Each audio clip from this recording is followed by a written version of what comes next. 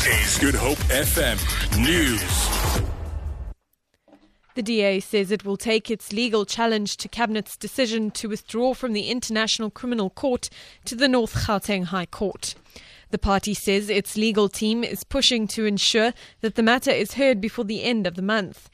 This latest action follows the Constitutional Court dismissing the DA's urgent application for direct access earlier this week. The party contends the government's intention to leave the ICC directly contradicts South Africa's commitment to international justice and human rights. This comes as Russia announced its intention to withdraw from the treaty, saying the ICC has failed to live up to the expectations of the international community. Deputy Minister of Transport Sindiswe Chikunga has apologised to Parliament's Standing Committee on Public Accounts on behalf of SANRAL's board and its senior management.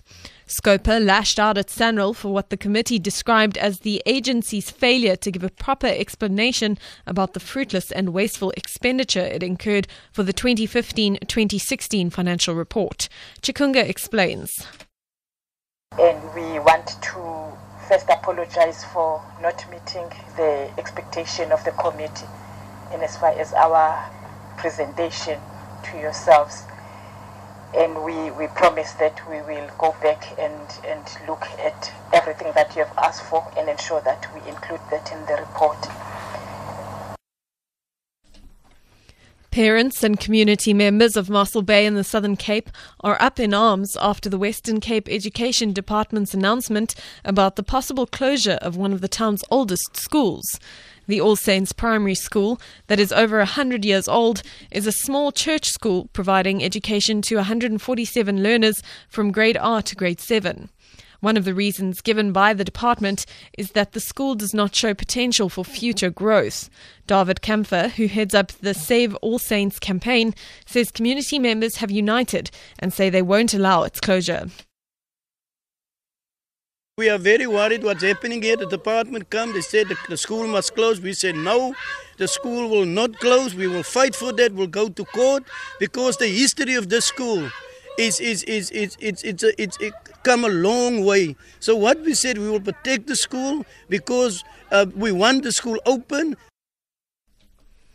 And two new topical and current Abrahamsa and Meyer productions are on the boards at the Alexander Theatre in Cape Town.